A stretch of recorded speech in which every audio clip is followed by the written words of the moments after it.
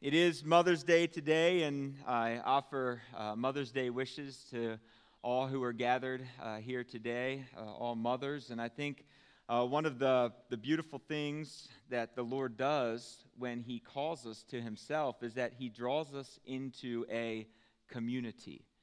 And in that community, He asks us to relate to one another as family members, brothers and sisters in Christ, mothers and fathers. So I have not just been blessed by the mother figures in my life who are biologically related to me, but I have also been blessed by an innumerable number of spiritual mothers who have spoken into my life in one way or another and have helped to transform me and mold me into the person I am today. And so there are many, countless number of women that I am thankful for that have taken the time to invest in me. And so thanks for all of our women who are gathered today, who are of the age of motherhood, who can be looked upon as spiritual mothers in our community and can invest in the lives of all who are part of the CMBC family.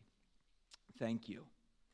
We are continuing in our study through the book of Exodus today. Today we are in chapters 33 and 34, and we get to talk about something that all of us love to talk about today.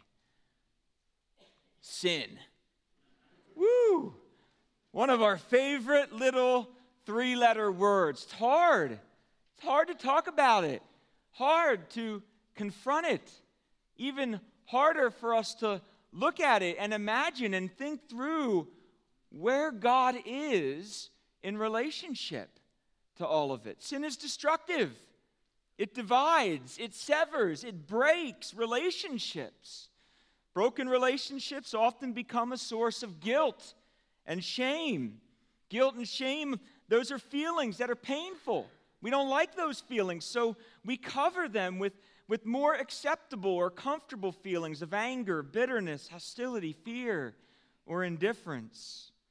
In the corrosion of relationships, when there's sin, the bridges are burnt, trust is broken, and we need to cover ourselves or feel like we need to hide or cover someone else.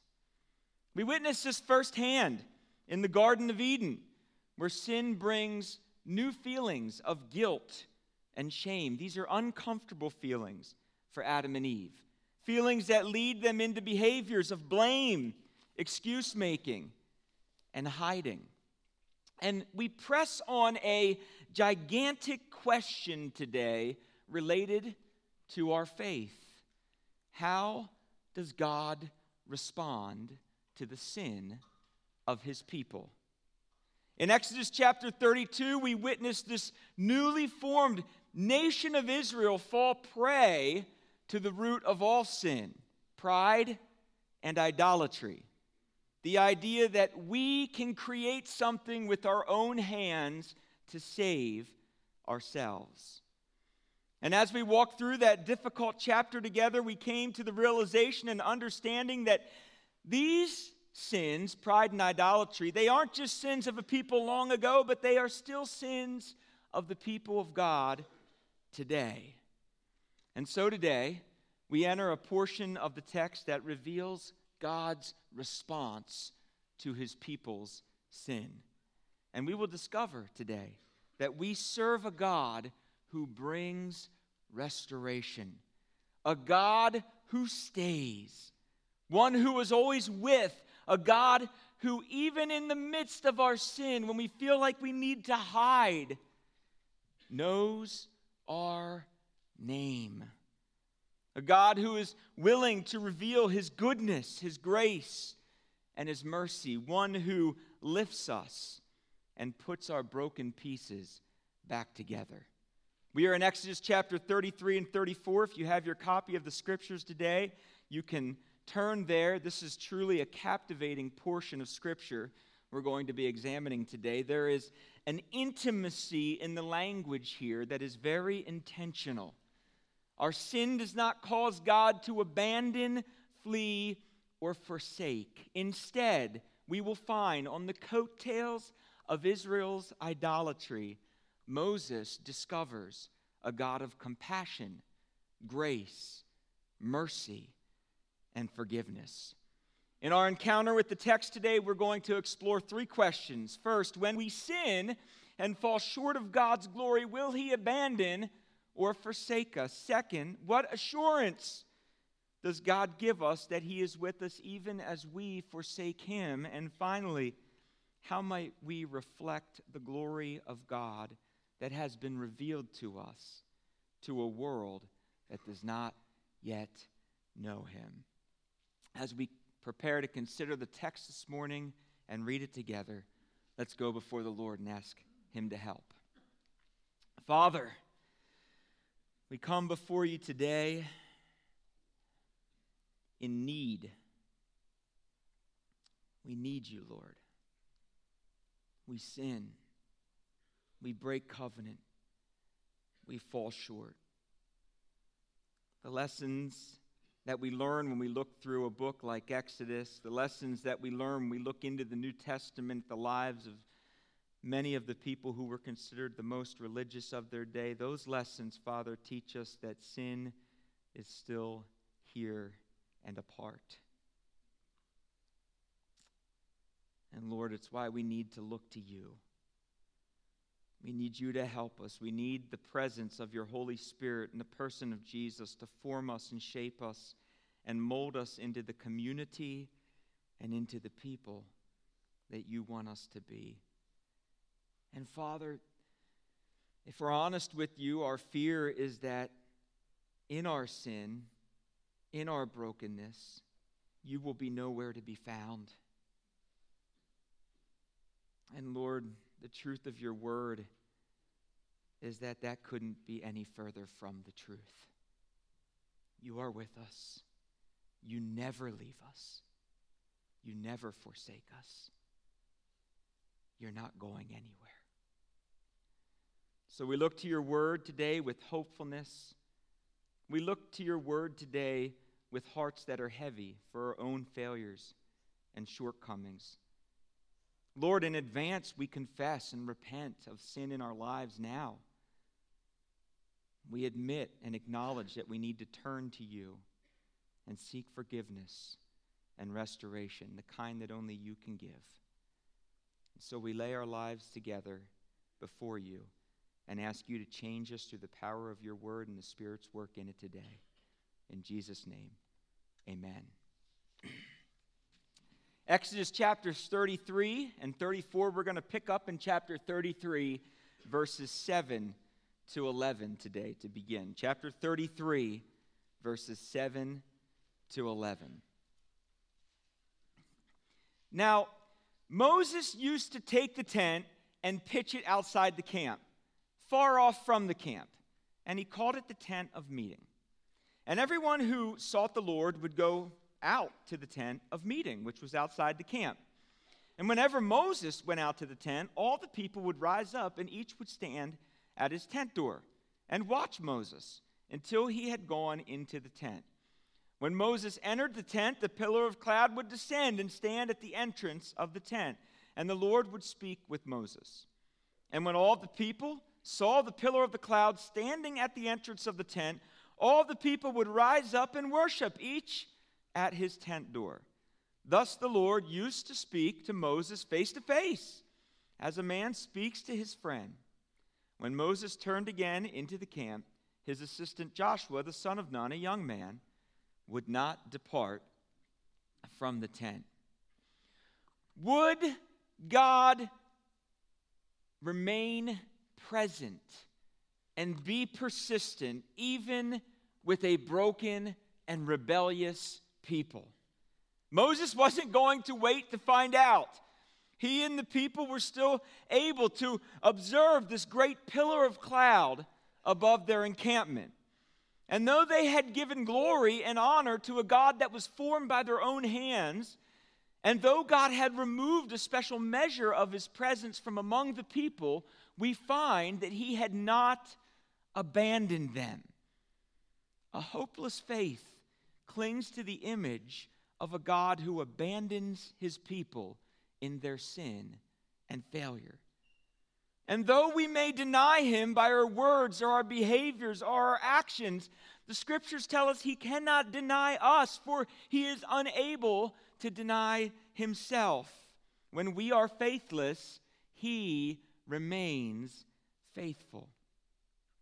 So Moses separates himself from the people to seek an audience with the Lord. This tent is not the tabernacle. It has not yet been constructed. Verse 7 reveals that the tent was not just available to Moses, but also to anyone who would dare seek an audience with the Almighty. And in the grief of Israel's sins, what we discover is that Yahweh remained present and available for those who would seek him. And yet, the removal of the tent remained both symbolic and necessary. It was a sign that God is holy and he's set apart from the sin of his people, not participating in it, while he remains available to them. Moses is the intercessor here. And as the people watch their leader have audience with the God of creation, the people are moved towards postures of humility, submission, worship. And verse 11 reveals the intimacy of these encounters. Moses would speak to God as a friend, face to face. And face-to-face engagements, they promote attachment, relationship building. They build bridges that support trust and security. God's love was not lost. He was still present in a very significant way with the nation. Later writings in the book of Numbers would attest to this special friendship and intimacy that was shared between God and Moses. If you look at verse 7, my servant Moses, he was not like this. He is faithful in all my house. Verse 8, with him I will speak face to face, openly, and not in riddles, and he will see the form of the Lord. Moses would be honest with God. And we're going to see this as we continue through the text. He's wrestling with his own theology and his own understanding of God's presence and his persistence and his faithfulness with his people, even as they stumble and fail their way through the wilderness. And these struggles are going to be revealed in the rest of this chapter and much of chapter 34 in this sort of call and response dialogue that we see between Moses and the Lord. The heart of Moses' struggle is the heart of our own struggle. While we wallow and wade through the wilderness here on earth, is God present with us, even as we fail? And if he is, then perhaps we could sum up all of Moses' words here with God and the heart of what he's asking in just 2 words as we examine the text. Show me. Show me. Look at verse 12. Moses said to the Lord, see, you've been saying to me, bring this people up, but you have not let me know whom you will send with me. But you said, I know you by name, and also you have found favor in my sight. Now, if I have found favor in your sight, show me your way, that I may know you, that I may continue to find favor in your sight, and see that this nation is your people. In Moses' first of 3 requests, he's asking God, show me your way. And the purpose of this request is threefold. It's a great request. It's a request that can still be for us today. Lord, show me your way. And Moses is asking for 3 reasons. First, he personally wants to know the ways of God. He wants to see and understand what God's ways are. Second, he desires the favor of the Lord to be upon him. And finally, he needs to know God's ways and have God's favor so that he might help this young, fledgling nation know how to rightly relate to God. God's first response, it's in verse 14. It's simple and it's concise. Take a look. The Lord said, "My presence will go with you, and I will give you rest." Now, if you remember back to chapter 32 in verse 10, the people had fallen into idolatry. And do you remember what the Lord asked Moses to do? The first thing he asked Moses when their idolatry was solved, remember what he said? "Leave me alone." Do you ever feel that way? Moms here today, have you ever felt that way? Leave me alone. He asks Moses, "Give me a rest." It's the same, that Hebrew phrase, the phrase that's translated here, "give you rest," it's the same phrase that's used in chapter 32, verse 10. God has watched his restless people fashion for themselves a useless God to give them a false sense of assurance and security in the uncertainty of their wilderness. God watches his people today continue to fashion useless gods to give ourselves a false sense of assurance and security in the uncertainty of our wilderness today. Sometimes we fashion political gods. Sometimes theological ones. We sometimes make idols of human leaders. Other times we fashion them from forms of work or pleasure. Sometimes we build them ourselves. Sometimes we build our own idols. Other times we inherit the idols of the generations that have come before us. But all of our idols stem from our restlessness. And our restlessness stems from our faithlessness and hopelessness in our lack of belief that God is always present with us. There's a fear. The same fear that the Israelites are wrestling with here. Fear that he will or he already has abandoned us. Or that we must do something or make something of our own hands, of our own working to appease him and restore his favor. And that compels us to follow all sorts of lifeless idols. That's not the promise of God.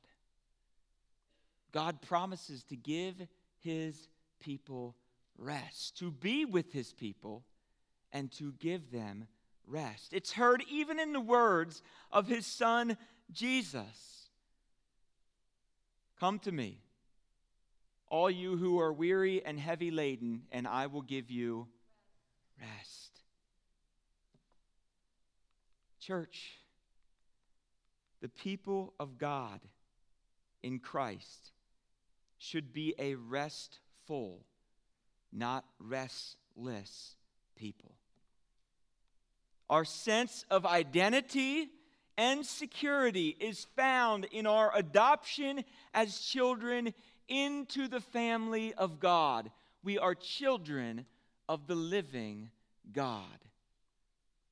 He is with us as our Father, as our King, as our Lord, as our Savior. And he will give us rest. So Moses continues this call and response dialogue. Look down at verse 15. Moses said to him, "If your presence does not go with us, do not take us up from here. For how will it be known then that I have found favor in your sight, I and your people? Is it not by your going with us so that we will be distinguished, I and your people, from all the people who are on the face of the earth?" Moses presses further into the promise of God's presence here. He is beginning to pull on this thread of truth that we need when the guilt and the shame of poor decisions, of sin and idolatry haunt the paths that we journey on here on earth. There is an acknowledgement from Moses that without the presence of God, he did not want to continue. A necessary dependence for our lives in this world. It's revealed in this acknowledgement. It is the very presence of God indwelling and enriching the lives of his people that is to set us apart through the victories and struggles that we encounter here. God's presence in and through us must cause us to live and look differently from those who fail to realize and cling to the power and effect of his presence. And there are many in our lives, friends, who fail to recognize, who do not acknowledge that God is present. I hope that all of us know people in our lives that do not yet know God, that are far from him. That does not mean that God is not still present. He is present. They don't acknowledge it. They don't realize it. They don't cling to the hope that we have in Christ Jesus. They can't see it. They are blind and dead in their trespasses and sins according to the ways of this world. They need an awakening from the Spirit. The light of the world still shines in the darkness. Today, God's Spirit that he has given inhabits his people, enabling us to shine and live with great clarity and purpose. And we know that we've found favor with God when we acknowledge and affirm our dependence and our need for him, calling upon him through the patterns of prayer and intercession and supplication. That's what this conversation is. Moses is interceding again for his people. He's having face-to-face dialogue with the Lord, acknowledging his dependence, acknowledging his need. We said it a few weeks ago. We need to grow and be formed as a community that practices prayer individually and independently, yes, but also corporately, coming together and recognizing in community, not just individually, but together, that we need the Lord. That's powerful. And it's a powerful testimony not just to our community, but to our community outside as well. God's response to Moses' second request is found in verse 17, and it's filled with hope and with life. Take a look. This is such a powerful sentence. The Lord said to Moses, I will do this thing also that you have requested. How gracious is God. For you have found favor in my sight, and what? I know you by name.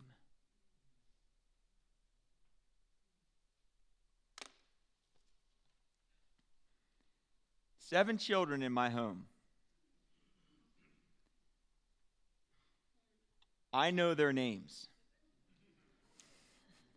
Woohoo! Should get a badge for today. I do confuse them often, especially Brody and Yuri. Sorry, I don't know why.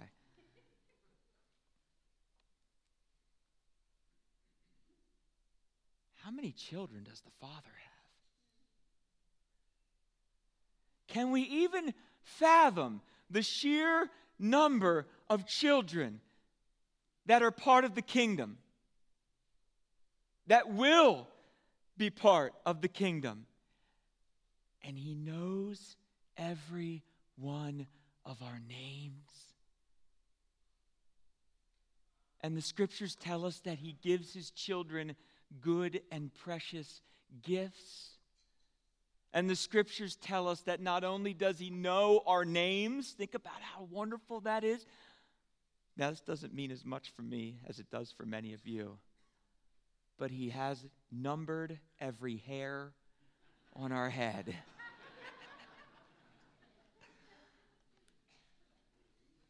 What beautiful truths. I tell my kids all the time, I have just as much hair as you do. It's just shorter.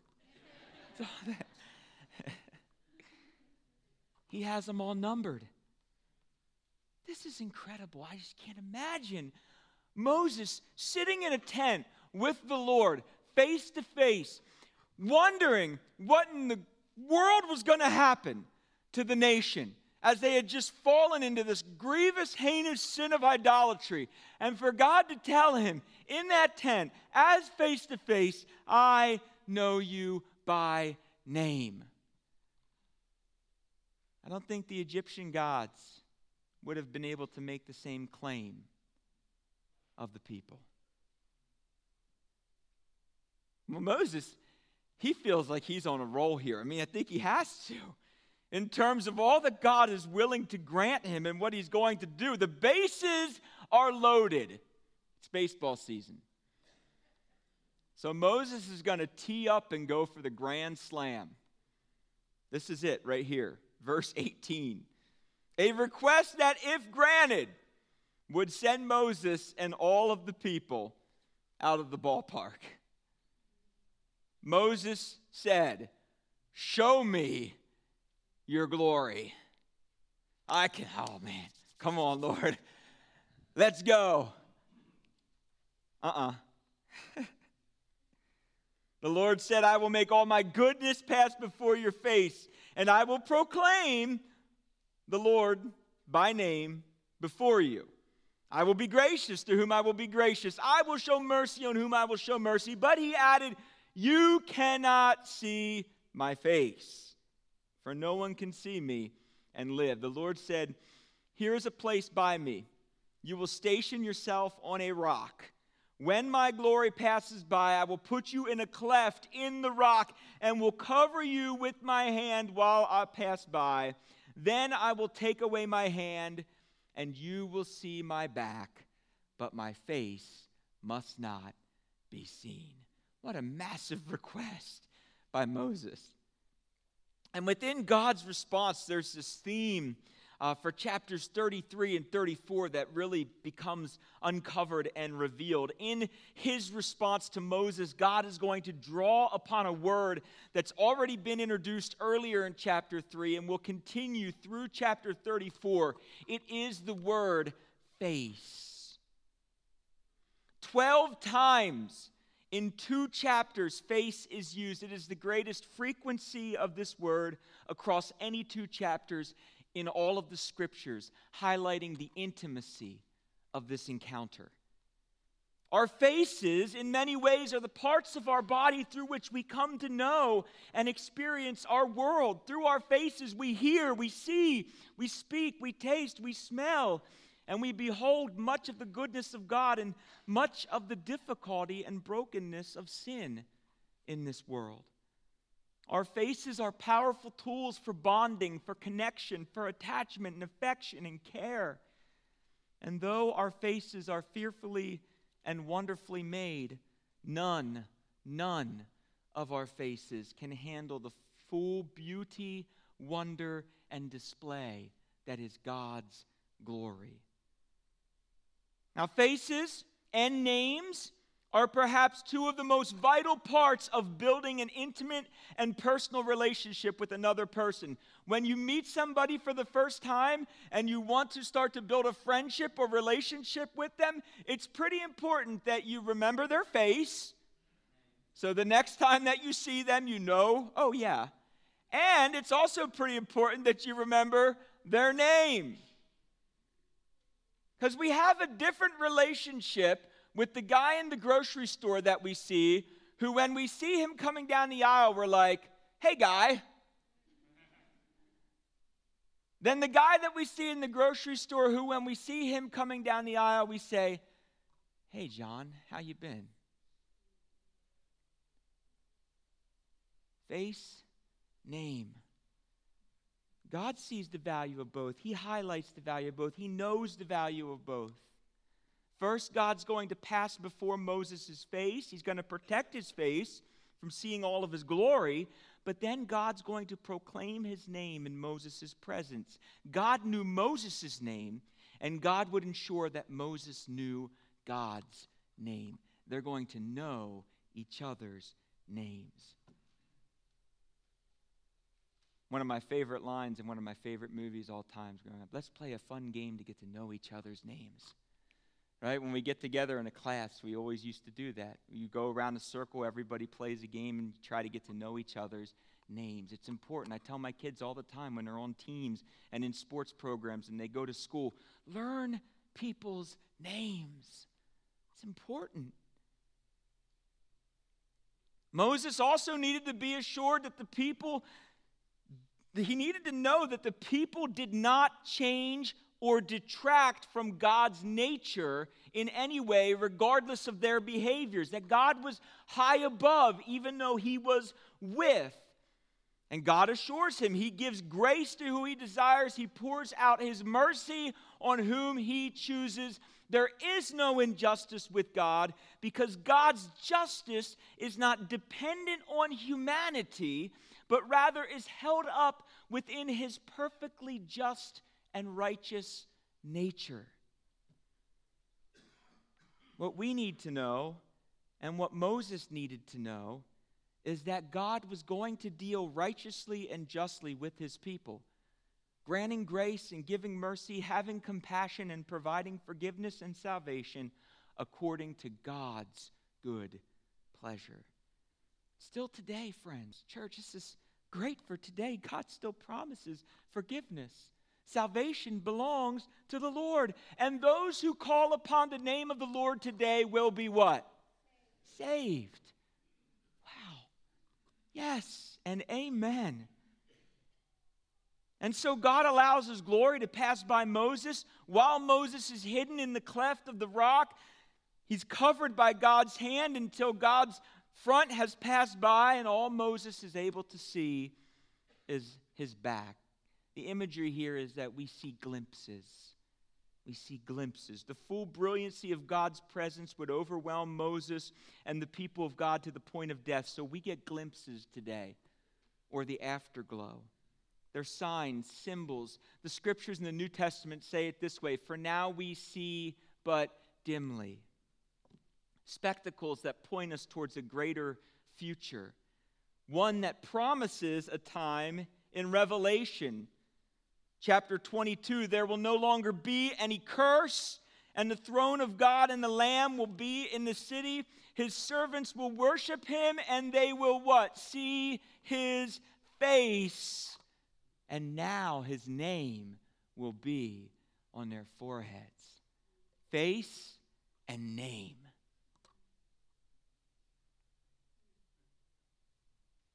Though God's glory would not yet be fully seen by his people would be given the gift of his grace and mercy, symbolized in these new tablets that would be formed. There was going to be a fresh beginning, a new beginning, restoration, and all of it begins to materialize as we step into chapter 34.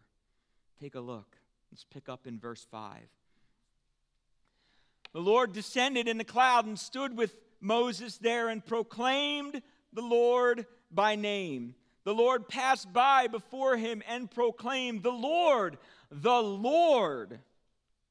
the compassionate and gracious God, slow to anger and abounding in loyal love and faithfulness, keeping loyal love for thousands, forgiving iniquity and transgression and sin, but he by no means leaves the guilty unpunished, responding to the transgression of fathers by dealing with children and children's children to the third and the fourth generation. Moses quickly bowed to the ground and worshipped and said, if I have now found favor in your sight, O Lord, let my Lord go among us, for we are a stiff-necked people. Pardon our iniquity and our sin. Take us for your inheritance. If we read over this too quickly, we will miss the marvelous ways in which God defines his own character and his own nature. What does God say about himself? That's what I want to know. In the midst of Israel's sin, in the depths of their sin and their failure, how does God define himself in relationship to them? He is the great I am. He says that he is compassionate and gracious. He says that he's slow to anger. It indicates his desire to bear with his people. His patient kindness leading us towards repentance, giving us time to repent and be reconciled unto God. He's abounded in loyal love and faithfulness. He's eternally loving and true. He forgives iniquity, transgression, and sin. There's three distinct ways here to describe our fallenness and our shortcomings. The first is iniquity. It points towards the symptom of human depravity.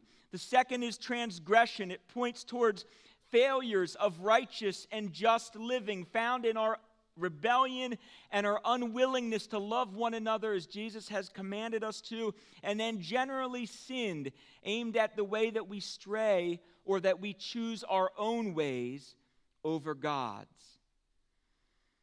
And though God forgives sin, he will also respond to sin by not leaving the guilty unpunished. Those who reject God, who turn from him, who follow the ways of the world, who sin against one another, sin against God, they will be treated rightly and justly by God. Friends, sin it's pervasive. Its consequences are passed down, as we see here in the text. We are born in sin.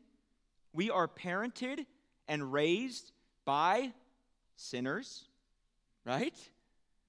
We are discipled by sinners. We are friends with sinners. We worship together with sinners and saints, yes, but we still sin. Let's not fool ourselves or pretend. Our idols, the idols of our culture, of our politics, even of our inherited faith traditions, they have an effect. And they often get passed down from generation to generation. And eventually a generation comes along and dismantles the idols of previous generations, while conspicuously or inconspicuously adopting and replacing the idols of previous generations with their own updated versions. All of this, it sounds hopeless, right? It's not. But it is all part of a vicious and pervasive consequence of sin in this world. It's here. There is sin in the world. We have to deal with it. We can't deal with it. Somebody else deals with it for us. And that someone's name is Jesus. And if we confess and repent and turn from our sins, then the scriptures tell us that God is faithful and just to do what? Forgive us our sin and cleanse us from all unrighteousness. But see, the challenge, church, is we can't do that if we pretend like we don't sin, or that we don't live in sin, or that it's not part of our day-to-day life. No, not me. Ooh, that's those people. That's this person. Your pastor's a sinner. Yes, I'm saved by the grace of God, so I'm a saint too. Praise the Lord. Amen. Give him glory for that work. But my goodness, I still live here. I still have flesh, just like you still have flesh. The temptations in this world are real.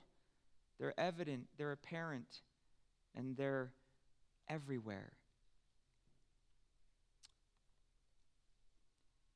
Moses' response to God's powerful self-disclosure is to do what? He bows and he worships. He asks God to move within and among the stubborn and rebellious people, to pardon their iniquity and their sin, and to make the people, isn't that beautiful, God's inheritance. What does it mean to be adopted as a child of God? That's part of that inheritance, God's inheritance. A request to which God responds with the renewal of the promise. Look at verse 10. God said, "See, I am going to make a covenant before all of your people. I will do wonders such as have not been done in all of the earth, nor in any nation. all the people among whom you live will see the work of the Lord, for it is a fearful thing that I am doing with you. Fearful not in a scary way. Don't read that like ghosts and goblins. Fearful in an awesome way. That word, think of awe-inspiring, wonder, like when you stand at the Niagara Falls and you look out over that, or you see a wild beast in the wilderness just untamed, like a big bear or a lion, and you're like, whoa, wow. Awesome. What follows in verse 10, much through the rest of the chapter, is repetitive of the commands and the covenants that were given to Israel before their fall into idolatry. God's reiterating to Moses that his standards have not changed. God is seeking loyal love in his covenant partner. So in verse 11 of 34, he calls for their obedience. Keep well, or obey the commands I am giving you. Verse 12, watch over yourselves that you do not make covenants with other inhabitants in the land where you're going. When entering the land of promise, they were to avoid the ensnarement of false gods. Verse 13, destroy those altars, smash those images, cut down the Asherah poles. God then in verse 14 recounts another aspect of his nature. He recounts his name as a jealous God, meaning he is the only God that's deserving of worship, and he does not need man-made idols to represent him. Rather than spending their time making and bowing down to self-made, lifeless idols, God encourages, commands, and invites them to participate in a sacred community together. Verse 18, keep the feast of the unleavened bread. Verse 19, dedicate the firstborn of every womb to God. Verse 20, redeem the firstborn of all your sons. Eat together, work together, make offerings and sacrifice together. Rest together. Notice that's in there. And in all of this, keeping God at the center of your life and community, we will be worshiping in obedience together. And as we are obedient in these practices, God's faithfulness continues to go before us. Look at verse 24. I will drive out the nations before you and enlarge your borders. As God speaks these words, we're to envision Moses writing them down. He's on the mountain with God in this moment as God speaks to him. It says for 40 days. That's about 1.5 months. 40 days. He's not eating. He's not drinking. For 40 days. I can't go 4 hours. Something supernaturally powerful is going on here.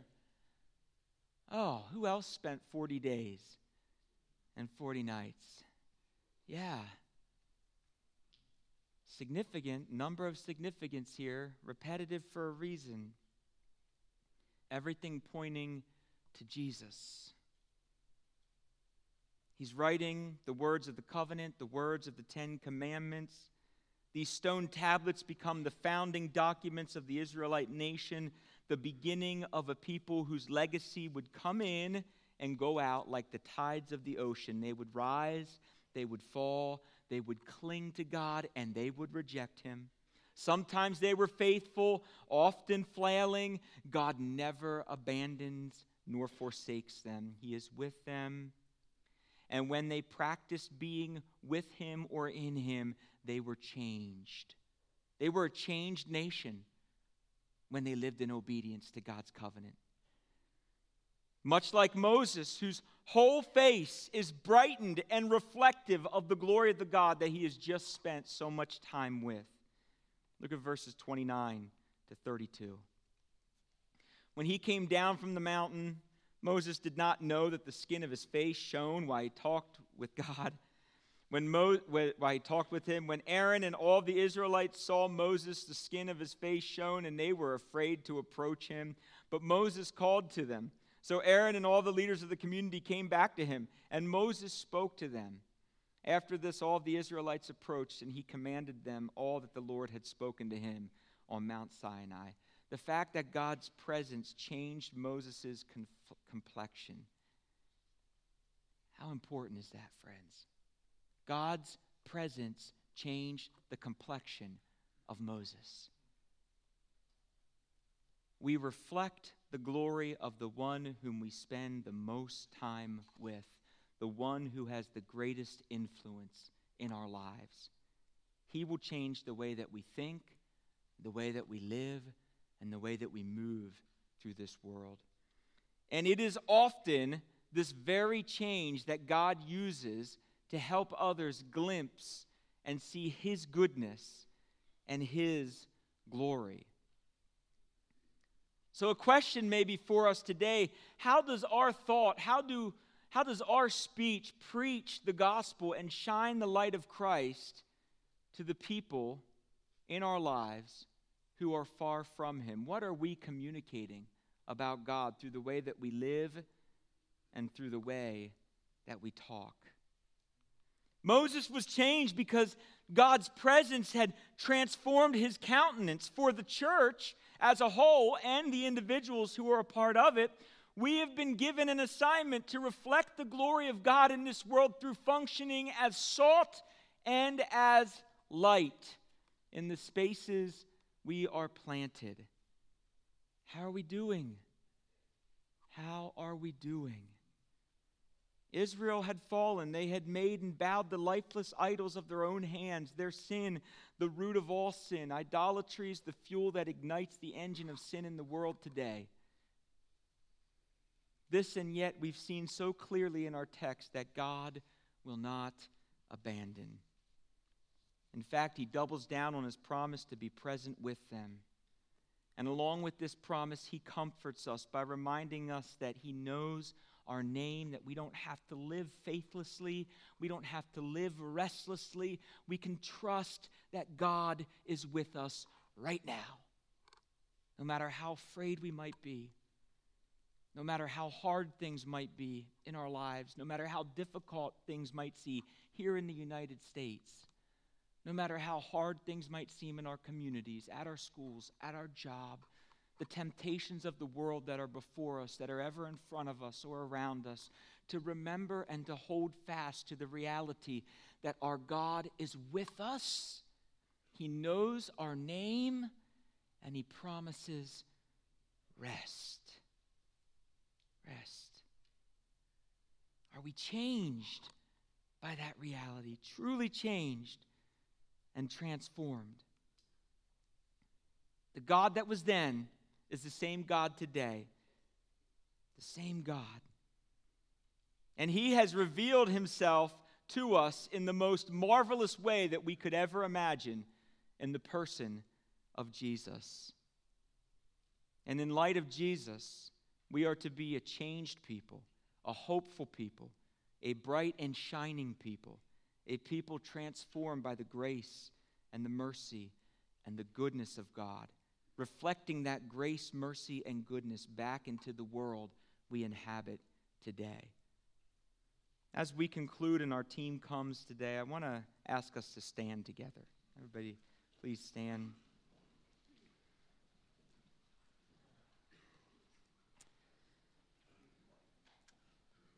I want to recite together a scripture in the New Testament that speaks so clearly into our text today.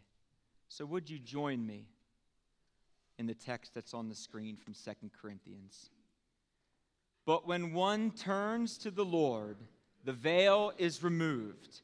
Now the Lord is the Spirit, and where the Spirit of the Lord is, there is freedom. And we all, with unveiled face, beholding the glory of the Lord, are being transformed into the same image from one degree of glory for another. For this comes from the Lord, who is the Spirit. Amen.